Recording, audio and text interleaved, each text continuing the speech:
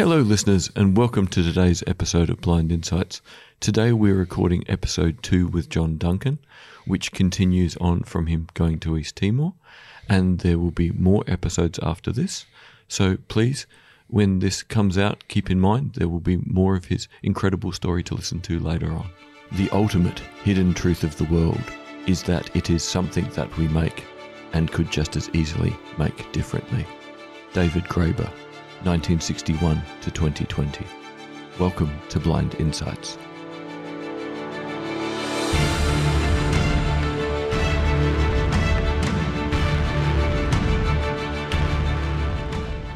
I'm joined by David Olney. How are you, David? Very well, thank you, Tim. And thankfully I've still got half a pink coffee left. That's good. One day I'll learn to pronounce your name without doing the soft flap. David. David? David. Well, at least you don't go Dave Olney.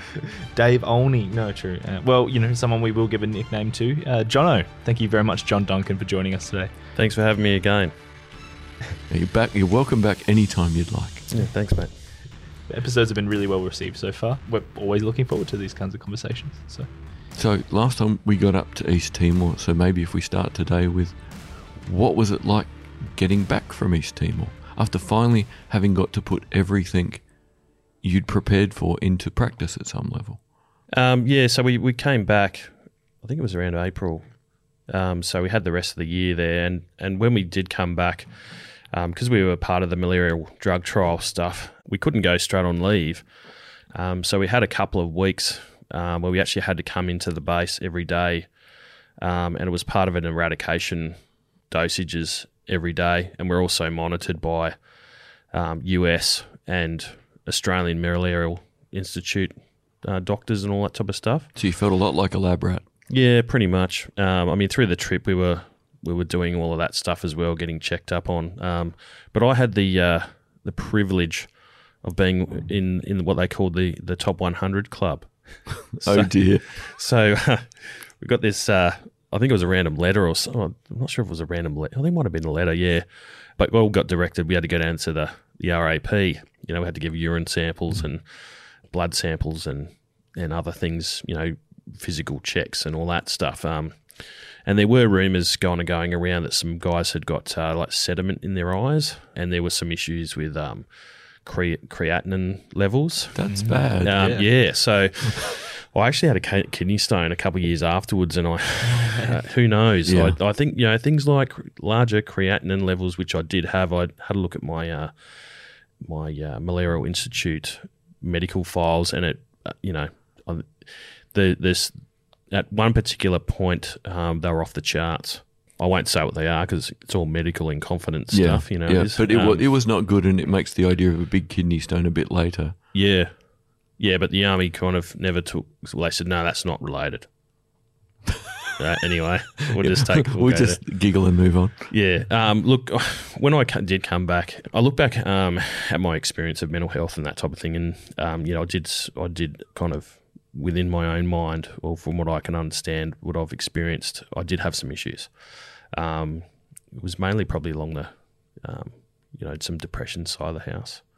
But like everything, you don't know what it is at the time. Yeah. So I just dealt with it. It was just standard running. You just get back into training, get back into the cycle again, and just keep going. And I think when you're younger, you can kind of just, if something like that pops up, you can just kind of deal with it. You just compartmentalise it and go, well, that compartment will get smaller over time, not realising that the compartment can grow into everything else. Well, what do we also get taught at work? It's harden up. Yeah. Just get back on it. Just keep doing it. You know what I mean? Pain is weakness leaving the body. All that stuff, all those one-liners which I, as a platoon sergeant, I used to throw out, lean into the hill will do the work for you. Or the ball's in your court, that stuff, Well, the ball rolls down the hill. You are going to climb up the hill. Yeah. What was it like?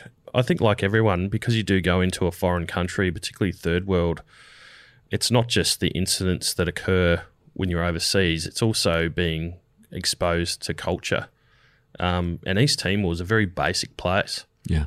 On the border there, they're all subsistence farmers. They grow what they have to eat. So there's no 7-Eleven down the road. There's no Woolies or Coles. It's if you don't grow enough corn You go hungry. or rice, you starve. Yeah. So, and that's when we were over there too. That was what, the World Food Program were over there and, supplementing their diets and other things. But again, when we go into those countries, we can't just give out free food.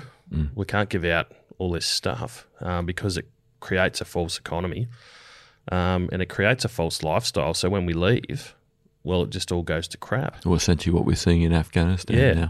now. You make a bubble called Kabul that is the modern world. Yeah. Yeah, but the bubble was being held up by Western money and personnel, not internally by Afghans. And if you historically look at every place that we have deployed, and not just Australia, but all of the larger conflicts over the last 30 to 40 years, all of those environments have been created. It's just Afghanistan's looks really cool in the news. Yeah. And there's a lot of activity going over there. Yeah. But the same stuff happened in Iraq. Yeah. You know what I mean? Yeah, The we same- just had a smaller part for a shorter period of time. Well, even looking all through Africa, it still happened. It happens through there too. Yeah. It was kind of just back to let's go do some exercises. Let's do some guard mounts. Now, all of that stuff. to put this in context, like I've spoken to a few British veterans who went to the Falklands, and they said what was amazing watching after going to the Falklands is a whole generation who were near the end of their career. That was it. There was no reason to stay in the military any longer. And a whole pile of younger guys did the same thing. Right, I've now done the job, so it's fine to get out when the contract's up. So was there a mass exodus of older and younger talent? Well, see, after East Timor wasn't over. All right, so there was still like 4RAR had just taken over from us, and 2RAR was about to rotate back in. So you could hope to get another deployment, so it was worth sticking around. Well, guys did. So there were guys that stayed in the units and got multiple deployments to East Timor. There's guys out there that have got 3 or 4 deployments to East Timor. Wow. Okay, I never never thought anyone did quite that much time there. Yeah, and then you've also got INAFET, you've got the UN time, Yeah. and then you've got post UN as well. So East Timor went for quite a long time. Yeah. We're talking 99 right through to I think we still had people back there in 2010. Yeah, it basically ends up lining up with the Solomons, doesn't it? Yeah, and the Solomons was happening at the same time. Yeah. And that's we'll get onto a bit in a sec, but there was multiple deployments going on in the mid-90s or mid-2000s. Okay. And that was like, there was SecDet, there was East Timor, there was Solomon Islands, and they were the kind of big three, and then Afghanistan jumped in there as well. And you had all of these deployments all happening at the same time. At one stage, 2006, they had a deployment into Timor again, and the boys were gobbing off, and they called it 1 + 2 = 3, because 3RAR took the guys into East Timor, but they had a company from 1, a company from 3, and a company from 2RAR. So they called it 1 + 2 = 3. Yeah. But at the same time, because this is where it kind of got really stupid, was all of these deployments would only send a company here and a company there and Yep, so whatever. you get no And then- benefit as a unit as a whole from the experience to see if the system works. Yeah, but then a big thing like East Timor flares up in 2006, and they go, "Holy shit, we've got to send a battalion." And they go, "Well, there's no actual battalions ready that have got their whole unit available to go." But anyway, so we went through a bit of that stuff, and I think that's the reason why Army kind of changed its cycle, where you'd be in a readying phase and you'd be deployed, and you come back and you're on post deployment stuff. Yep. Anyway, so yeah, look, the rest of 2001 kind of occurred, and it was kind of back in the normal cycle again, and I think, yes, morale probably wasn't the greatest. We did have some guys discharge fairly quickly, but that kind of happened a few years later when Timor started to really, slide off. And Okay. not many people kind of deploy. But the other thing that was also occurring was private security. So there was private security into Iraq. Yep. So we even had some contractors, Afghanistan. some 2001. recruiters come onto the base. Yep. They're going down to Afghans, Yeah. and they're, doing applications up for dudes. And guys are going, "Oh, I'm going to go back to Timor again." Yeah. or do I go to Iraq? Like, I remember it got so bad at one point that the South African military literally said, if everyone doesn't come back, we're sacking all of you, because they'd all taken leave of absence. Well, I know, from what I understand, a lot of our special forces guys did a lot of that work. Yeah. And it did affect their ranks. Yep. But within our ranks, we lost a lot of good guys. Yeah. And a lot of guys like you potentially in leadership roles, because they're the most valuable. So in 2006, I actually did go for an interview with when I was still with a company. So they were doing convoy and security protection into Iraq, and they went out to obviously go and do interviews and build a cohort of people ready to put onto a contract. Yep. As a new company that was starting up, it was Australian based. But obviously this contract fell through, so none of us were offered any employment. But that's how those contracts would work. You're not just come onto a company on a full-time basis. It's contract work. They put forward as part of their tender bid. process. So, Yep. right, we've got 120 guys. If we bring them on, it'll take 2 weeks. This is how much it's going to cost. And then we'll get them over there and they'll do 6 weeks on, 2 weeks off. And this is how much it's going to cost. So, and these are the things that we can do. And all of the people that we've interviewed have the following skill sets, and they, I was a corporal at the time, so I wasn't looking at a logistical or operations level job, which they'd already interviewed people for. But that was the other stuff that was kind of kicking around, and we had guys go off and do 5 years of contracting and then come back to defence Because they'd gone and made the bag of money and then come back to a conventional day job because they could. Yeah, Yep. yeah, and those guys were making, oh God, I think $500 a day was starting. Yep. If you were VI, your high level VIP protection, sky's the limit. Well, I had an American friend, a ranger, who finished in Iraq in 2003, as a ranger, and went back in 2004 as a contractor, and that was $1,000 a day. Yeah. So, he did 2 years, and essentially that was he and his wife out of debt, the house, their college debts, everything just gone. It was amazing. What, US dollars as well? Yeah, in US dollars. But obviously there was risk. So, depending on what company you went for, some of these companies were US government contracts. So they had full US government or military evacuation and medical support. So if you got injured over there, then they could... You got the golden hour in the way you would expect when you were still in uniform. Yep. Yes. But then there's other companies didn't have that. So... And then they're not paying that much money either. Yeah. So, what do you do? And then, I've got a mate of mine, we might talk about him later. There's a lot of risk when it comes to companies that are a bit dodgy and haven't got that evacuation stuff in place or medical support.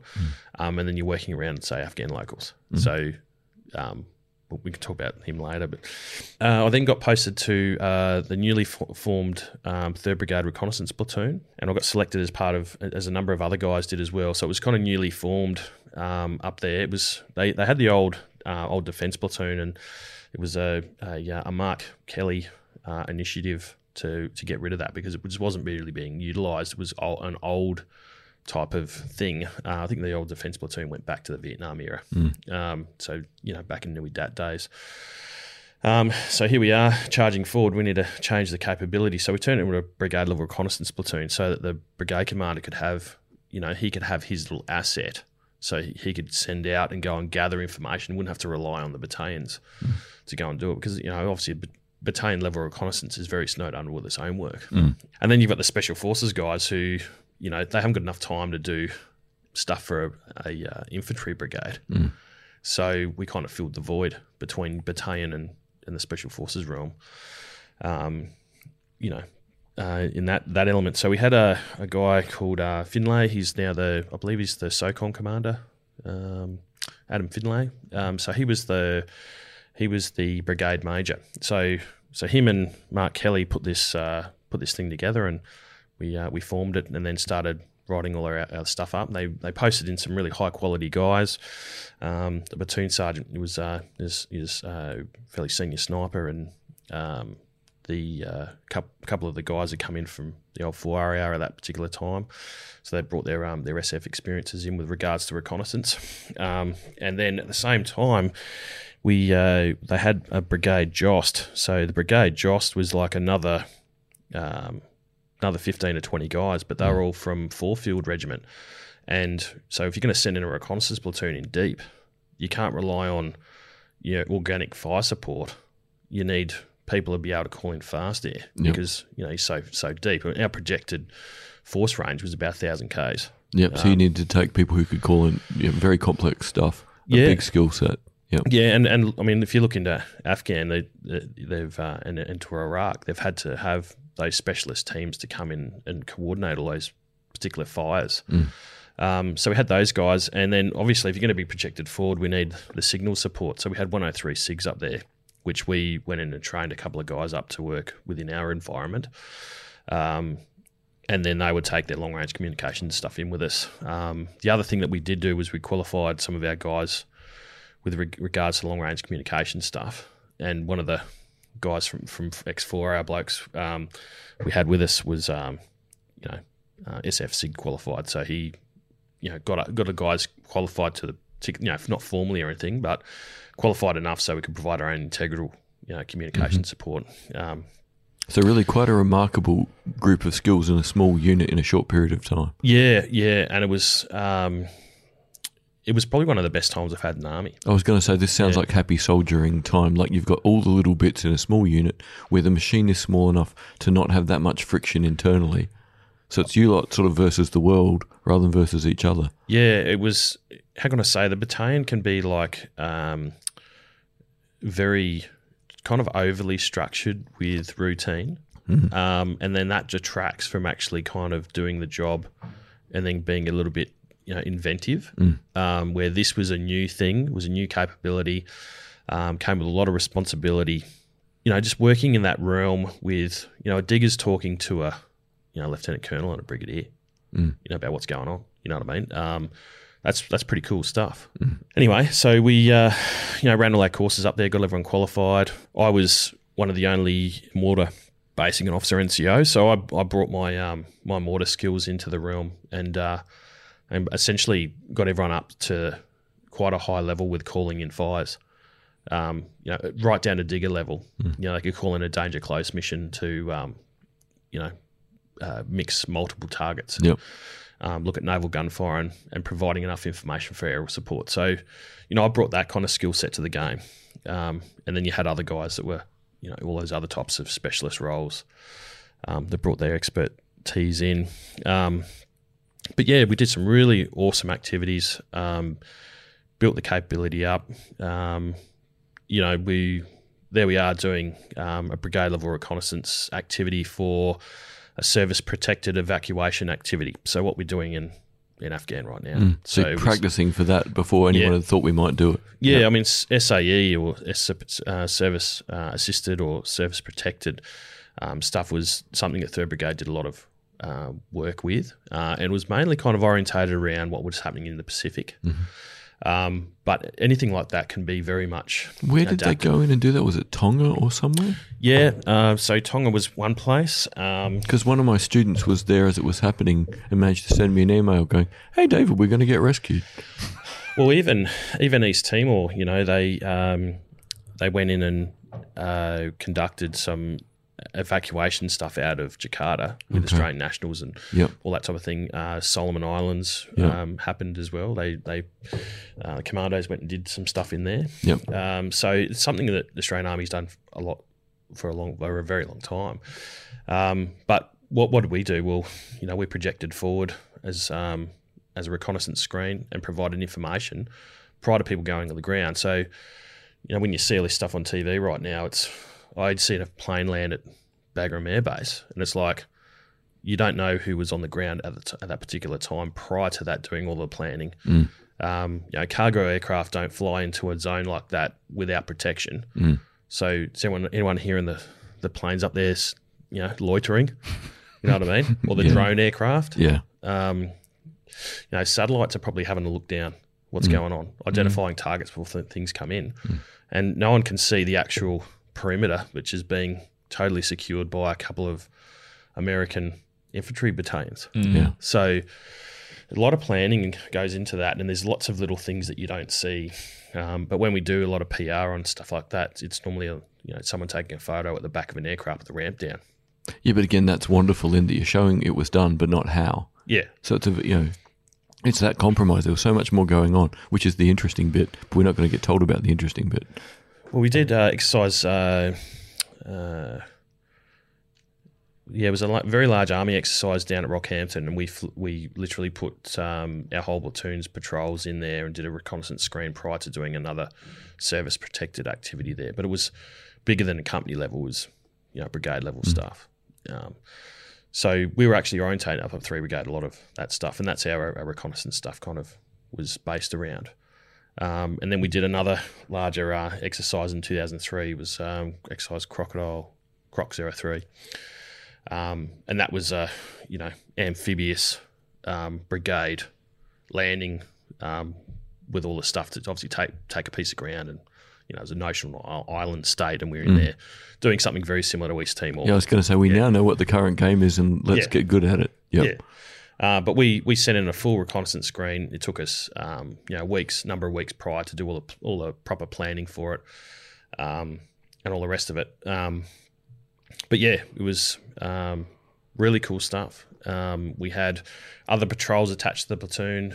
We had from 3RAR, and there was a couple of reserve patrols from 3142, I think it is, one of the Army Reserve units up in Townsville. And we did put in a full reconnaissance screen. And then obviously commandos did their stuff down for beach landing, and then SAS did their stuff in kind of a bit deep. But it was all really cool stuff. I still remember just even getting on the aircraft, and I think they would, it was on a Black Hawk actually, they were doing some studies, DSTO, into the new combat fitness test and how much weight someone would carry. Yeah. So I don't know why they came over to my patrol. There was like 4 blokes, and we had a HF radio and a normal radio with all the secure gear. So I was carrying the HF as a patrol commander. My mate's carrying the other radio, and these weren't these little radios we put on our hips anymore. These are these big chunky things. Oh yeah. So all the batteries, 8 to 10 days worth of rations, enough water for that particular time. 300 rounds. All of the stuff. I'm carrying a grenade launcher and all that type of stuff. Okay, Steyr. And I stood on the scales, and it broke. Well, at that particular time, I was weighing about 95 kilos. I could bench 150, and I could run a 2.4K run in about 940. Right, fittest I've ever been. Yeah. Right, but I was weighing, and my battle weight was about 95 to 100 kilos to do that. Yeah. So I stood on the scales. I stood off the scales, put my stuff back on, and stood on there. And this lovely young lady, she probably would have been in her probably late 20s, with a little clipboard, kneeling down as I'm standing up, and I stand back onto the scales, and she's dropped a clipboard and gone, what the? I won't say what she said. Yeah. And I've just looked at her and said, and she's gone, are you serious? And I've gone, how much is it? And I was weighing 187 kilos. Oh, whoa. Me and my gear, right? Yeah. Yeah. You were carrying your own Basically body your weight. own body weight. Yeah. And she goes, that can't be right. And I'm going, what do you mean? So I'm just a patrol commander. Yeah. I said, the SIG's got to get on the scales next. Yeah. Yeah, with more gear. Yeah. So she's like, she couldn't believe it. Yeah. And I had to explain to her that your normal infantry guys, they've got resupply for a couple of days. So they don't have to carry 8 to 9 Yeah, or 10 your days. water and food load alone. I mean, even when we were there, when we went out, this activity, we were in the field for about 8 days before it got picked up. You can't carry enough water for 8 days. No. You can't.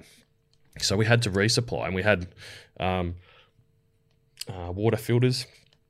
It was like an MSR pump thing, and I'd find a little area, and we'd put in protection, and we'd have a bit of a hose, we'd put it in, and guys would there's one of the dudes in the middle of us, there's just 4 of us, one dude would just, kind of break security and be in the middle and just start pumping away Yeah. and just start filling water bottles. Well, that thing broke down. Well, lucky we had our old Millbank filters. Yeah. So it's like a Hessian sock, Yeah. and you just pour water through it. But we just hung it out of a tree Yeah. and just poured water in there and just took the muddy stuff out of it and put a couple of pluri tabs in. Yeah. But that's what we had to do. So I mean, to the civilian population, that probably sounds really cool and all that type of stuff. But to most infantry guys, it's just kind of it's standard running. You know what I mean? It's nothing special. Yeah, the reason you've got the old tech is the new tech is going to break. Yeah. When you do it that many times, I'm sure it loses its sheen. Like, yeah. I mean, even when we'd be in the jungle, it would be hard to get resupply. Yeah. So if it rained, someone had hoochie up, you kind of angle it so that you'd refill your water. Capture it with a Cups canteen. Yeah. And then put it into a water bottle. Yep. And you just resupply. So as it rained, use the stuff that's coming out of the sky. Yep. And away you go. So look, that lady was a little bit shocked at how much all my stuff weighed, and then we got inserted by Hilo, and then we had to climb a 600-meter above sea level mountain, and then get to the top of that, and then I got retasked, and then I had to go down to the old Williamson airfield up at where is it? Shoalwater Bay, and that was another 15k away. So bang, I've just done it. It was out of control, but that's just the stuff we did. Yeah. And when you're moving those long distances, you're still having to do it stealthily because there's no other support out there. Yeah. You're by yourself, and if you get caught, or if someone sees you, you've now unmasked the whole brigades. Where they're going to be next. Yep. They're looking. They've got people here, so they're looking there. And if you do that, I think we were scared to death with if you get found or if you get seen, you're going to unmask the brigade commander's plan. Yep. So it was almost we did have the brigade commander come down. It was actually what was his name again? He was Australian of the Year. He got it for violence against women and. David, not David Hurley, the other David Morrison. Morrison, that's the one. So, even he, because he was a brigade commander at the time, even he said, look, when I want to go in there, like if you can't see everything, don't go in there and get names off shirts. Yeah. Do you know what I mean? Because the risk to the plan is too big. And the pressure that would have been on here because you were a new capability. Like a lot of people, wouldn't have been in your corner because they don't want change. Yeah, well, there was a little bit of struggle at the time. I mean, Mark Kelly's was his initiative, but then Morrison was like, he came as a new brigade commander, so it was like, wasn't really his toy. Yeah. So we kind of got treated a little bit differently, but that's just kind of the way things happen. But so we did Croc 03. We actually did quite well. I think we walked about 120 Ks in 7 days. Carrying your own body weight. And 3 of those days we were stationary. So you can kind of picture that. Yeah. You know what I mean? Yeah. It got to the point where, because we're carrying so much weight, I'd look around at my patrol because there's 3 other dudes around me, the 4th dude. And I'm looking around and guys, after an hour, at about at the 55-minute mark, you can see their heads kind of going down a bit. Yeah. Because they're so tired. And I'd just go, right, stop. Yeah. So we'd stop. Yeah. We'd have a 5-10 minute break. Yeah. And I'd go, right, let's pick up, let's move again. Yeah. Because if you sit there too long too, you'll never get up again. Yeah, that's right. Yeah. But I had to be very cognizant of that to kind of, if people's awareness is going to drop, that's going to make us more vulnerable. Yeah. So just that kind of management stuff. Which again is another incredible skill you pick up along the way that you've got no formal qual for. Yeah. Your ability to read a group of people and go, when can't they do this safely and effectively? Yeah. That's why they made you a corporal, because you were getting good at reading that stuff and you had to keep getting better and better. Well, also when you got a small team like that too, you kind of get to know each other a lot better than you do in a platoon environment, like large platoon of 30 people all the time. And when you've got guys that got a high skill set and you work around them and you respect them very highly, you know when someone's hurting and when someone needs to have a rest or, you just need to look after them that little bit better. And then once you do that, they'll just give you a shirt off their back anyway. Yeah. So anyway, that was a pretty cool exercise. I think the highlight I took out of that was I ended up pushing down to a particular crossing point and put in OP for a couple of days, and I ended up having a squadron of LAVs from 2CAV put in a squadron harbour, and I was on one corner of their harbour and they didn't see me there. So I... you were very proud of yourself at that point. Oh, yeah.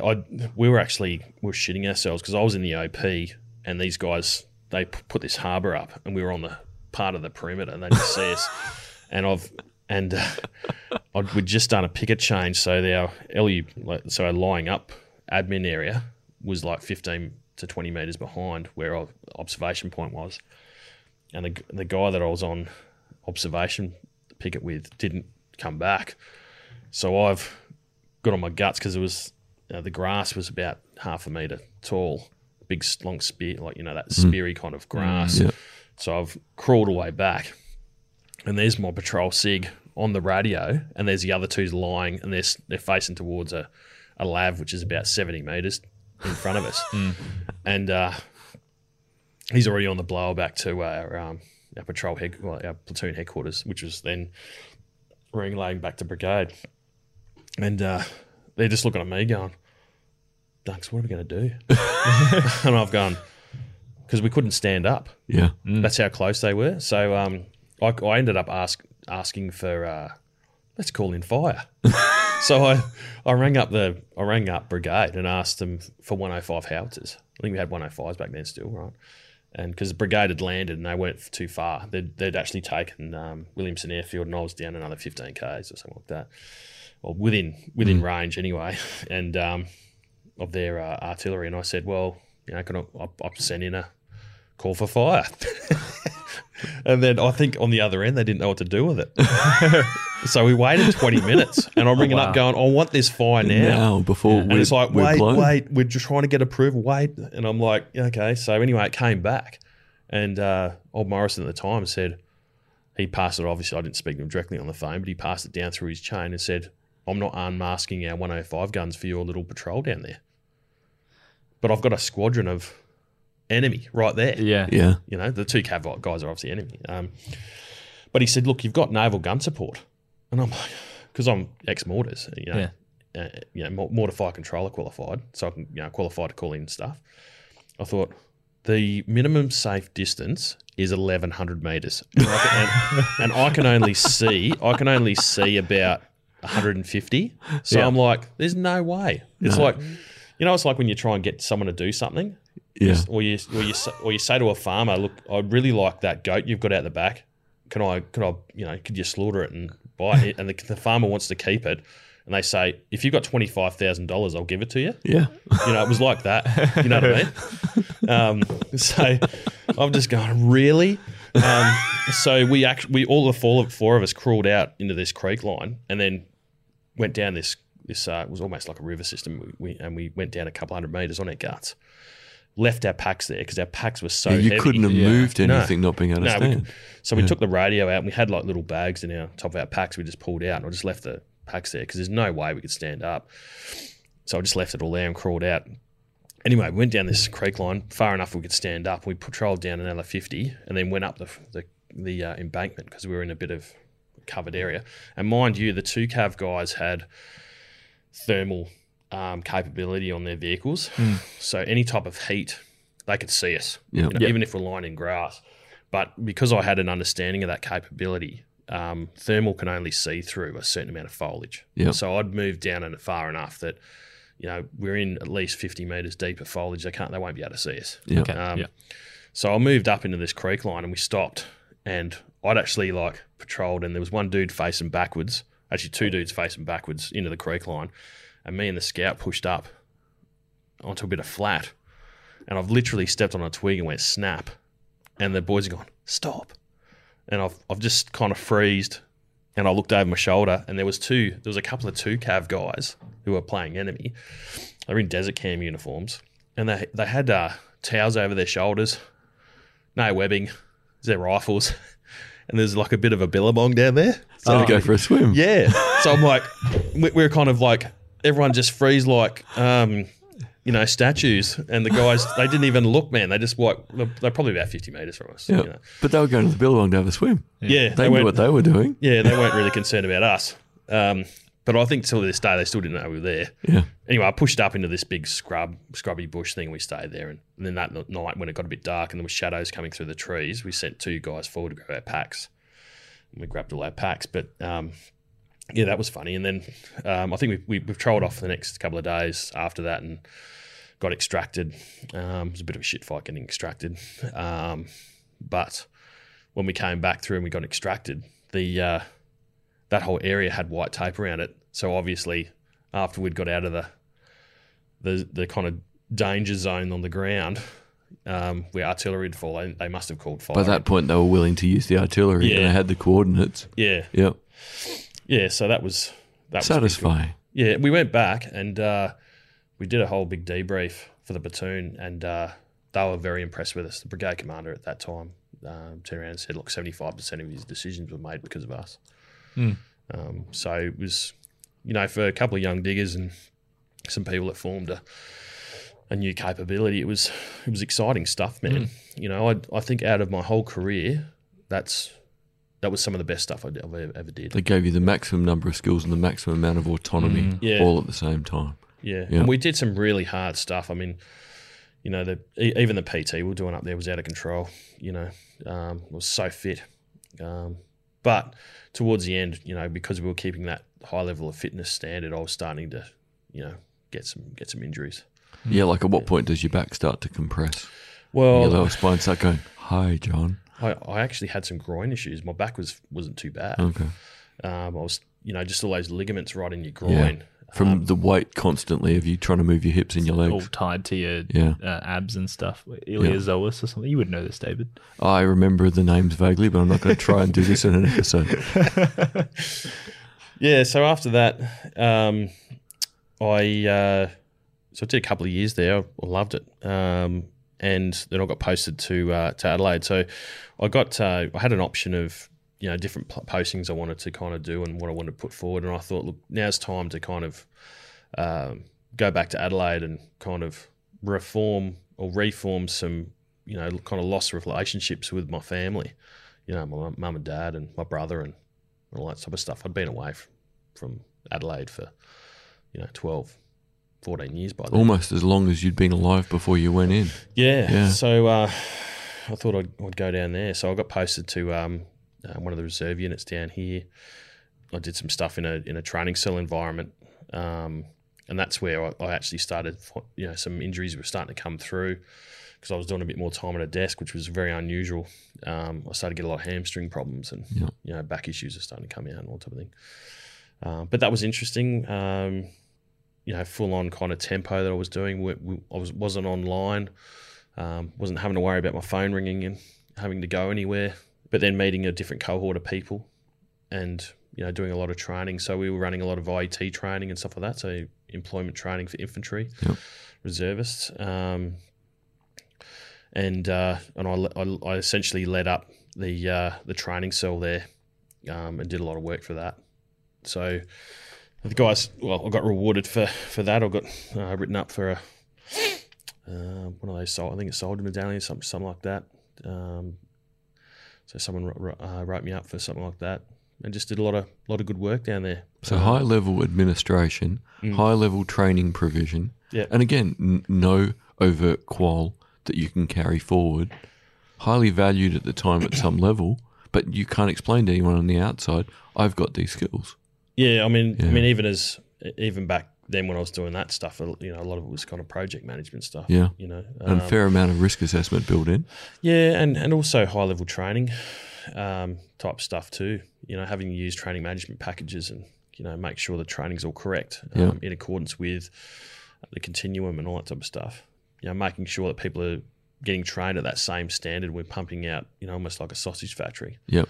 Even though it was at the reserve level. And meeting all the legal requirements. So you simultaneously have to do it consistently well and consistently within the realms of doing it properly. Yeah. Legally and morally. Yeah. Yeah, so I did that for a couple of years. And look, it was good to kind of come back to Adelaide and not be in that high-end tempo like environment. It was good to have a break. And then after that, I got posted to 3 Area and I was there for almost a year. We got deployed to the Solomon Islands at short notice. There was, at that particular time, 2006, there was so there's some federal coppers, and I believe there was a small army element there. And there was some issues with the Chinese. So the Chinese were affecting their economy and, poor wages towards the locals and all the rest of it. And they were, We should have noticed at that point that the Chinese model was in full flight and was a good predictor of what was going to happen next. Yeah, so it was quite disgraceful, to be honest. But look, it went to crap pretty quick. There was some big riots. There was a federal policeman killed. That then turned a chain of events, and that was we need to send in some Australians to, a force to stabilise. So we picked up within 48 hours, packed all our stuff on a plane, and we're over there. So we met One RAR, and they had 2 companies there with their headquarters, and then we rolled in to support. So that kind of formed the 1 + 3 equals. So we stayed there for about 5 weeks until everything kind of stabilised quite quickly. Initially, when we rocked up, the Fed coppers had copped to hiding. There was like 120 vehicles with all smashed windows on the at the back of the resort area, which they were using as a base. And there was martial law that was kind of called, so they had curfews and. So did it feel very similar to East Timor, or was it something different because it's different culture, different place? Look, it felt similar, but not the same. Okay. The Islanders are they're a bit stronger personalities than say the East Timorese, so they were again a different type of person to. Yeah, you had to get the culture under control all over again. This is a place where there's a bit more. Well, they hadn't been brutalised by the Indonesians for the last 20 years. Makes a difference. Well, the Solomon Islands people are they respect someone with a gun in their hands and someone who's bigger than them. You know what I mean? So you at 95 kilos fighting fit and with your style, that makes sense. Yeah, and with a heap of other dudes behind me as well. Yeah. So, that was interesting. And I think because of that, everything kind of calmed down really quickly. So that thing of being of load and go in 48 hours made a lot of sense in that culture. Hey, we got revved up and they turned up with big dudes with guns. Yeah, and that's only a minuscule amount of people compared to what they've got back at home. Yeah. So, but yeah, look, they had to politically go do all of their stuff. We were initially down at the airfield, just providing protection when they brought aircraft in to essentially conduct another evacuation of Chinese. So they actually had paid charter flights rock up and Chinese get on planes and fly back to China, or to other countries. So again, that was kind of back in the realm of service protected evacuation. But interestingly, doing it for someone that wasn't us and wasn't a close ally. Yeah. And we were going because it was the Solomons and we cared. Once again, didn't learn the lesson. No, that's it. But yeah, look, it was interesting. We did a lot of vehicle patrolling, a lot of foot patrolling, just to, show our presence stuff, just to kind of stabilise everything. In the initial stages, we, my platoon looked after security and the company did as well of the airfield. And then we had a bridge that went into Honiara with a river system that we essentially shut down at night. So I went down there regularly and doing a night activity to provide support to the Fed coppers, and the Fed coppers set up like a roadblock that would be able to open for certain vehicles in and out of Honiara. Yep. We were down there one night, and I had my section off to the side, and the guys are just absolutely tired. We haven't slept properly in ages. But the Fed coppers are doing their biz, and I said, look, I want to rest my guys off to the side, and they're like, yeah, no worries. If you have any issues, just come and give us a call or come down, knock me on the shoulder, and we'll give you a bit of support. We were more there for, say, if a heap of locals rock up. Yeah. They get angry because they can't cross. The AFP should be able to get on with most of the night unless they need the big group of guys to stand behind them. Yeah, because again, the Solomon Islanders respect people that are big and they've got a gun. So that's how we kind of diffuse a lot of situations. And I did have a couple of situations over there. There was one we went to like a domestic violence type thing where the cops asked us to come down to provide a bit of support, and I rocked up to this hut, and it was like a 2-story hut, and there was like it was like in a big cornfield, so like subsistence farmer type stuff, and the 2 cops rocked up. They were Solomon Islanders, and I had my 2 vehicles. They were just like Land Cruisers. And so my boys just stayed in the Land Cruisers, and the 2 local cops said, hey man, just stay in the car, we're just going to go inside. So I literally looked around and there was people running around everywhere. There was a dude who went up to their little balcony, jumped off the balcony onto the ground, and then there was another, big Solomon Islander with a machete. Oh God! Come back! And he's jumped off the thing onto the ground and run off into the bushes. I'm going, what is going on here? And I could hear screaming and carrying on, and people getting thrown through walls because the walls are like thatched stuff, right? And I said to all the boys just over my radio, just stay in the car. I'm just going to get out and stretch my legs. So I opened the door and I stood outside the car, and everything stopped.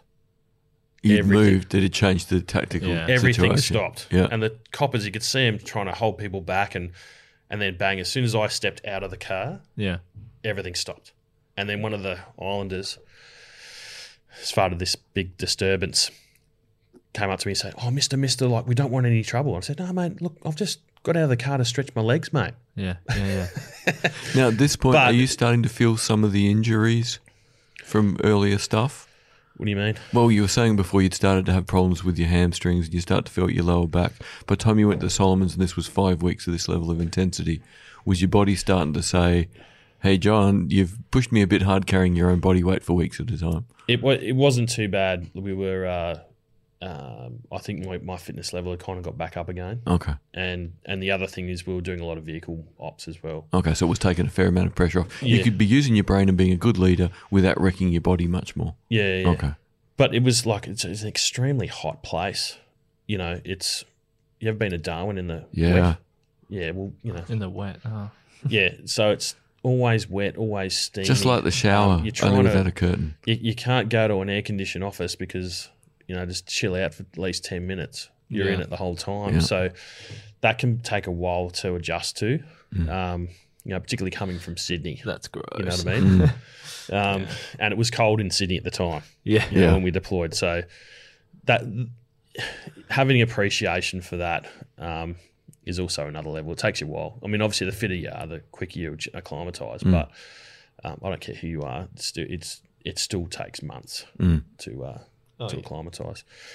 But anyway, we were down on this bridge crossing with the Fed cops for a couple of nights, and I got a call over the radio, and it was the PR officer for one RAR, I think. He said, "Oh, yeah, look, just letting you know, we've got some people from 60 Minutes coming down." And I'm like, "Oh, God's sake, I'm going to get on the TV and I'm going to owe someone a carton." That's the first thing went through my mind. So anyway, they came down, and we'd been quoting. I'll get into this bit in a sec, but anyway, 60 Minutes rocked up.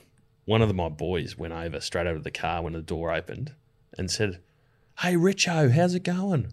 No, Richard Carlton. Mm-hmm. And this old bloke goes, "Oh, look, I'm not Richard Carlton, I'm Peter Harvey." He's the really old guy. Yeah. So Peter Harvey rocked up.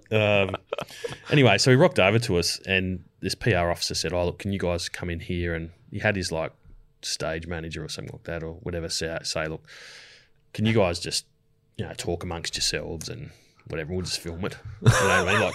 So we've been quoting Anchorman for the whole trip. Oh, great. Yeah. It was about that period. Am I on? Yeah. I don't believe you.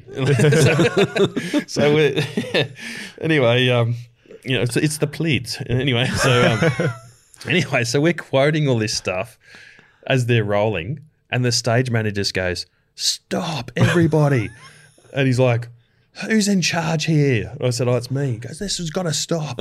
I'm going, "Oh, hey, mate, what do you want us to do?" Yeah, you asked us to talk about Yeah, he something. goes, "Can you give a brief or something?" So I gave this brief, and I was just talking about a quick scenario, and again, it's putting you on the spot because anything I say is going to, the media is going to grab it and make it look like, "Oh, John's at war in this country," or I'll say something totally inappropriate, and next thing you know, I'm having to explain myself. You're getting done there saying you were compromised OPSEC. Yeah. So it's all that stuff. They set you up to do it almost because it's like they're sort of innocently just being like, "Oh, just talk amongst just act natural." We were. Only, Am I on? I don't believe you. Anyway, I started giving this brief, and towards the end, I said, make sure that you've got your gear ready next to you so you can move at a moment's notice. That's what they filmed. Yep. That's what they put in there. The go-to-war shot. And they took photos of like, there's a Minimi and, Yeah. dudes cammed up and me kind of in there like, my head and kind of, with these knife hands, right, we've got to do this, and it looked like, we're ready to go. It's noticed to destroy the whole country. But I didn't cop any flack. That's good. But and Peter Harvey was happy, so that's all that really matters. He got paid. Well, there was even one of my mates from when I was a brigade recon. He saw it like when it was on 60 Minutes. He's like, fucking JD, represent. And then there was all the usual messages like, carton. So, but I never paid any of those up, because I said, what do you want, a carton of water? Yeah. You know what I mean? He does not designate what carton. Yeah. You can have Mount Franklin. A carton of pens.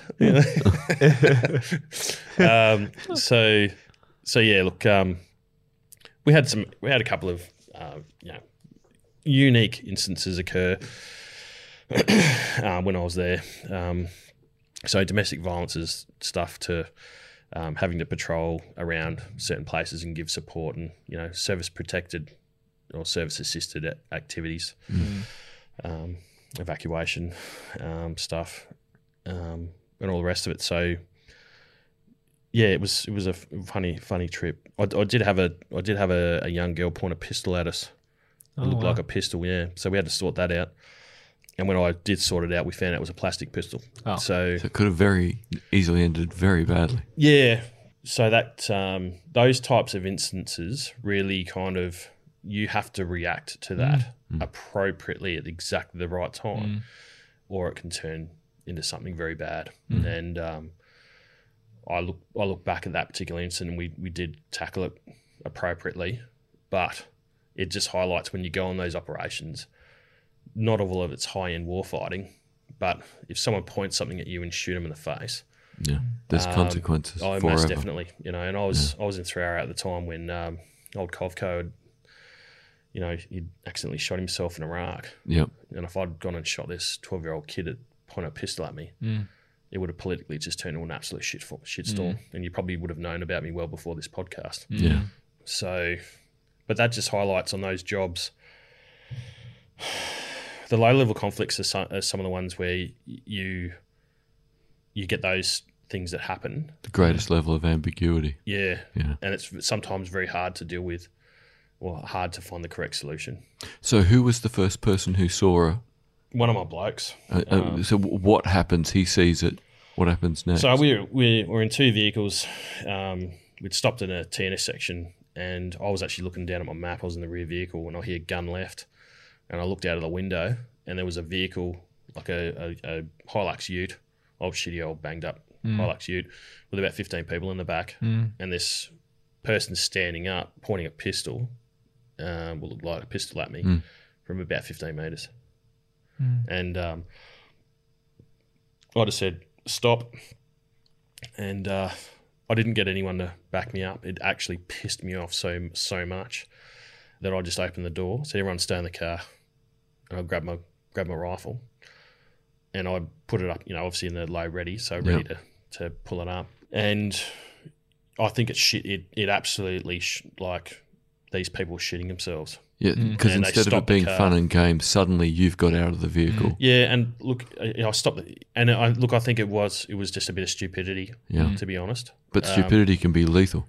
That's what pissed me off. Yeah, because it seemed like a bit of an innocent thing, but I didn't know. But it's a culture with so much violence in it that, again, it is the kind of stupid thing that will happen. Yeah, because of the level of violence. Yep. Yeah. So the vehicles actually, I didn't even tell them to stop. They just stopped and everyone jumped out. They all cowered around the front of the vehicle. And I walked up there by myself, and someone jumped. I said, "Where is it?" And someone threw it in the back of the tray. And by that time, one of my blokes had walked up behind me, ready to help support. and I picked this thing up, and it was a plastic pistol, Yeah. but it was full scale. Yeah. Yeah. Probably the best way to describe it was like, one of those gel blaster pistols. Yeah, it was a Yes. good. It could have been a great movie prop in that it looks essentially right. Yeah. Yeah. From 15 metres, look real. Yeah. Yeah. But, what happened in the training side of it? Well, young 12-year-old girl in the back of a vehicle, kind of a smile on her face, Yeah. looking like she's doing something a little bit stupid. Yeah. So for me, that was an assessment on the ground not to shoot someone in the face. Yeah. But it pissed me off. Yeah. Because If you hadn't been you and you hadn't done the calculation, she's got a goofy face. Like she's smiling in a weird way. All right, let's go sort this out because I'm angry now. Rather than going, you have to react instantly. yeah, but I've looked. We've identified a gun. I've looked over Yeah. it and then looked at her face. Yeah, and gone. So- that face doesn't match. So, within your rules of engagement, if someone points something at you, you can shoot them. But I looked a little bit past that, and that's where the training kind of comes into play because you're not really scared about the pistol. No. Well, At 15 metres, unless someone's trained, you've got a fair chance. yeah, but big JD. Yeah, With fairly a- big target. with a body armor on and a helmet and a gun in that country, everybody stops. So, that was kind of just me just getting out of the car with my rifle up was the first part of the rules of engagement. You know what I mean? But it could have turned into a shitstorm. How did you guys deal with that over the next sort of day or two? Like that would have been the perfect example for them of looking beyond the training, that extra step that you'd done. I actually reflected on myself that I went into a bit of a mode, and I was actually quite shocked that I was gonna. It actually went through my mind that if someone does anything any further, I was going to blow a heap of people away. Fuck. The operant conditioning has worked very well Yeah. because I'm ready to act. Yeah. Yeah. I mean, obviously in East Timor, we saw a lot of that different types of stuff happen regularly as well. So it wasn't kind of foreign to me. I think that's why maybe I wasn't too worried about someone pointing a pistol at me. But that was just kind of an example of that. Everyone just thinks it was just some little shitty trip, but even something like that could have turned into a massive political shitstorm. If I'd killed a 12-year-old girl in that country at that particular time with all the stuff that was going on around everything, including the Chinese having to get on planes and go back to their own country. Yeah. I mean, it could have underpinned why we were even there supporting. Well, you know what I mean? Listeners, let's put this in context. Jim Mattis has come out and said that East Timor was an important mission to learn about doing all sorts of things, but the Solomon Islands is the textbook small modern mission. So when you've got someone like Jim Mattis coming out and saying that the small op should be studied much more, and there's all sorts of great lessons to be learned out of it, it's an indication that it's not just John from his perspective on the ground going, this could have turned out bad, but thankfully turned out well. We've got one of the most important generals of a generation saying this is a critically important mission to understand. Yeah, so that was, I think the reason why I've probably talked about that particular incident is because I've actually thought about it quite a bit over the last couple of years. Because I don't know, I've just kind of, for some particular reason, maybe back to the moral injury side of it, maybe I've reflected on what I did and, did I do the right thing and all the rest of it, and I think I did. But that doesn't change the fact that it was another dose of moral injury. Yeah. Because when you reflect, you go, because of this dumb 12-year-old and because of my operant conditioning, this very nearly could have been physically catastrophic. Yeah. But it doesn't change the fact it's already been emotionally and morally corrosive. Yeah. Yeah, and that's such an important thing to understand. It's not how it ends, it's the process you go through that can be part of the damage.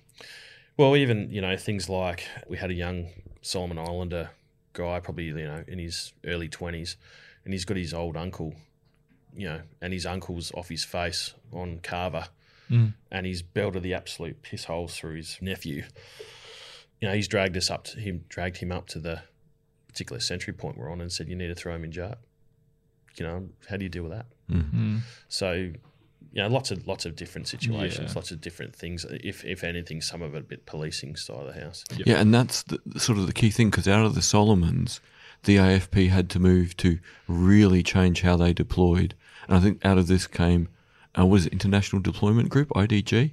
Yeah. So they changed how they do so many things because in so many cases they just weren't ready to be there and deal with it. Well, even with just something like I'm supporting a vehicle checkpoint and I'm getting asked by this woman who's an AFP woman, and she's saying, "Oh, John, like, can you give us a hand with like setting up this vehicle checkpoint? Like, we haven't done this for like since my training." Yeah. You know, so I helped him out. I was going to sit there and be all arrogant. I helped him out. Yeah.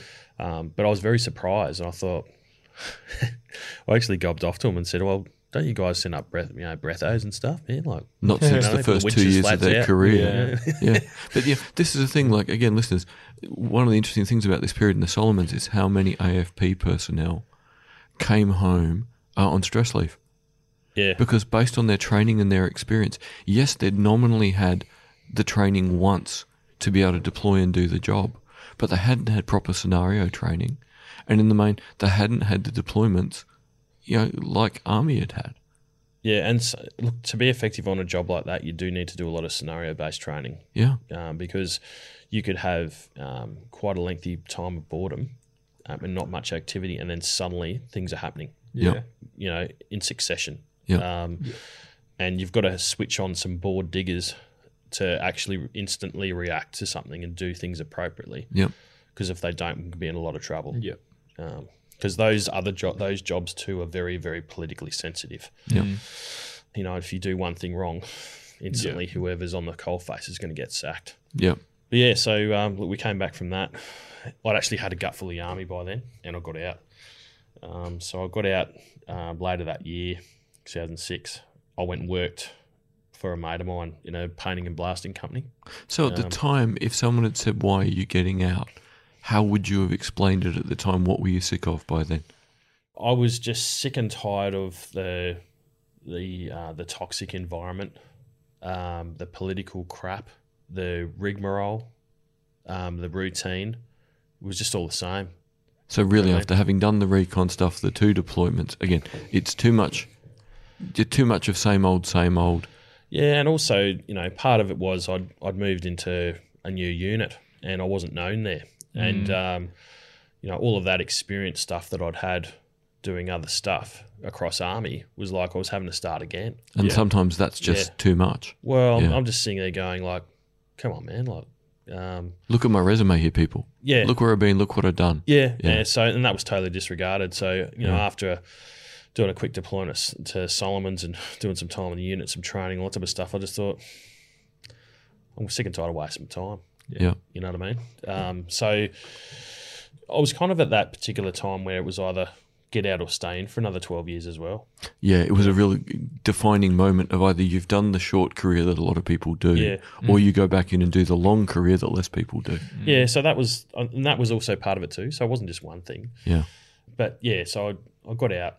I mean, during this podcast stuff we're doing, I can't explain everything I've done. Right? 26-year career, it's just it's impossible to kind of remember everything or every single thing. It was just, again, that was sort of my interesting question was, how would you have defined getting out then versus reflecting on it now? What feels different? Getting out then, I didn't get out medically. Yeah.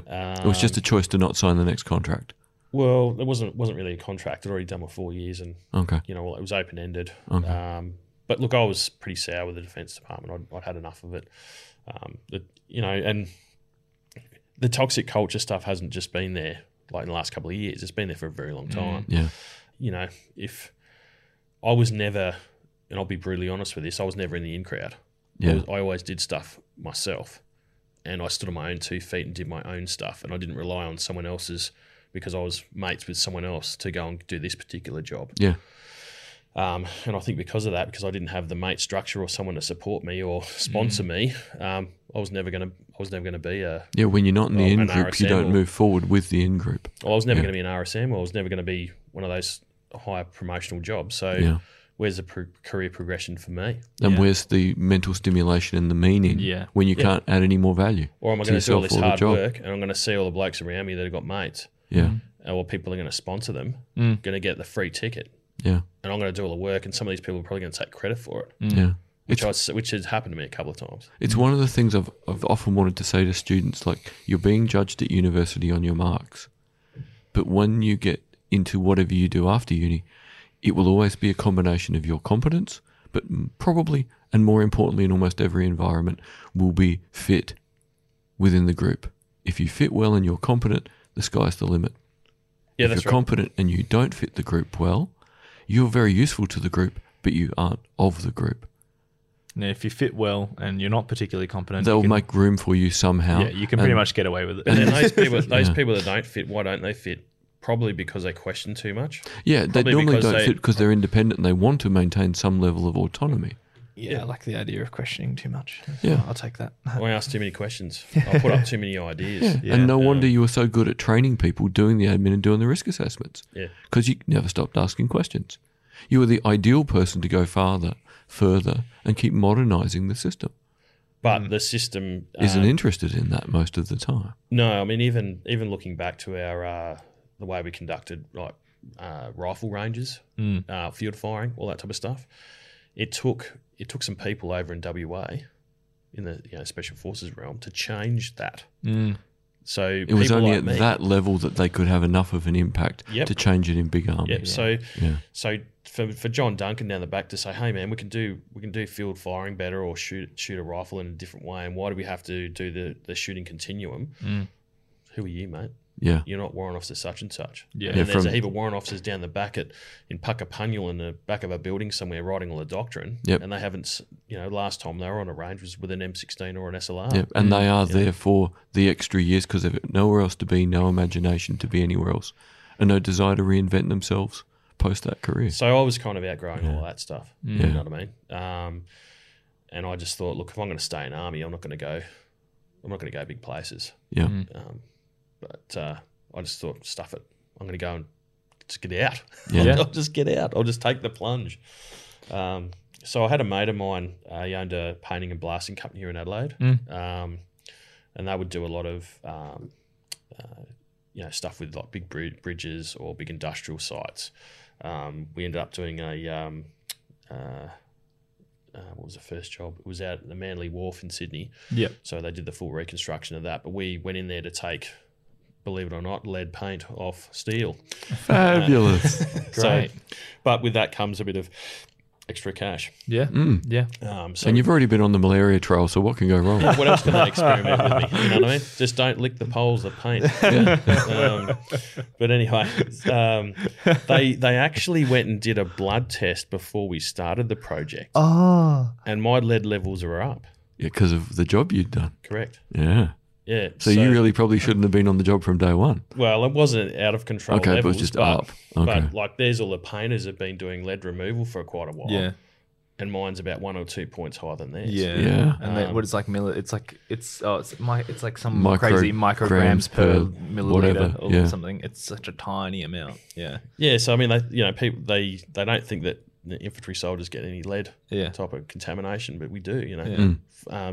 Particularly the steyr, it's got like a ejection opening, which is very close to your mouth. And when lead is turned into a gas, which it is when it falls, part of the round would Yeah. do that, and that stuff that comes out of the rifle is right near your face. So even just inhaling that, because the way you absorb lead is either inhaling or ingesting. Yep. And you're loading ammunition Yep. into Yep. magazines. You put that on your hands, and then you eat something. Yep. You can't avoid it, basically. Yeah, I mean, obviously that type of lead contamination is not the same as No. if you grabbed the paint and ate it, Yeah. or whatever, or you rubbed it on your lips. And it's not the same as being in somewhere like the Iron Triangle No. with a massive smelter down the road when you're one yeah. and you've got neurological development going on. But if you've been in the infantry for the last 12, 14 years, Yeah. you've been exposed to a lot of it. But anyway, I mean, not in life-threatening levels, but it was just funny that I did a blood test and I was a bit higher than the guys painters. Yeah. Well, But, sorry, how much do you want to continue with that story? I was just about to finish it. Well, that was sort of my thought too. This seems a good place to kind of wrap it up. What do you reckon, John? yep. Well, that's not the end of the John Duncan story. We, of course, do return at some stage, but listeners, you'll have to tune in next time when we discuss that part of John's career. When we find out what John does post lead paint. He does survive, yeah. Would you know it? Just don't lick. Like if you ever lived in Broken Hill, Yep. yeah, don't lick the dust on on the. I think that's just a good lesson generally in life. Don't lick the dust. Yeah. Like, kids, the lesson for today at the end of the episode, don't lick the dust. John, thank you very much for talking with us today. That's all right, no worries. And Thanks thank you for very having much, David. Thank you, gentlemen, and thank you, listeners.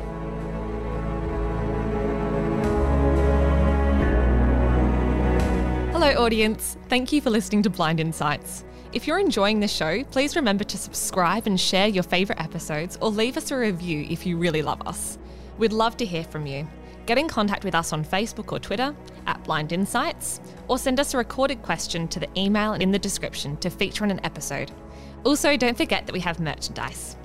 Thank you to the Ozcast Network. Peace out.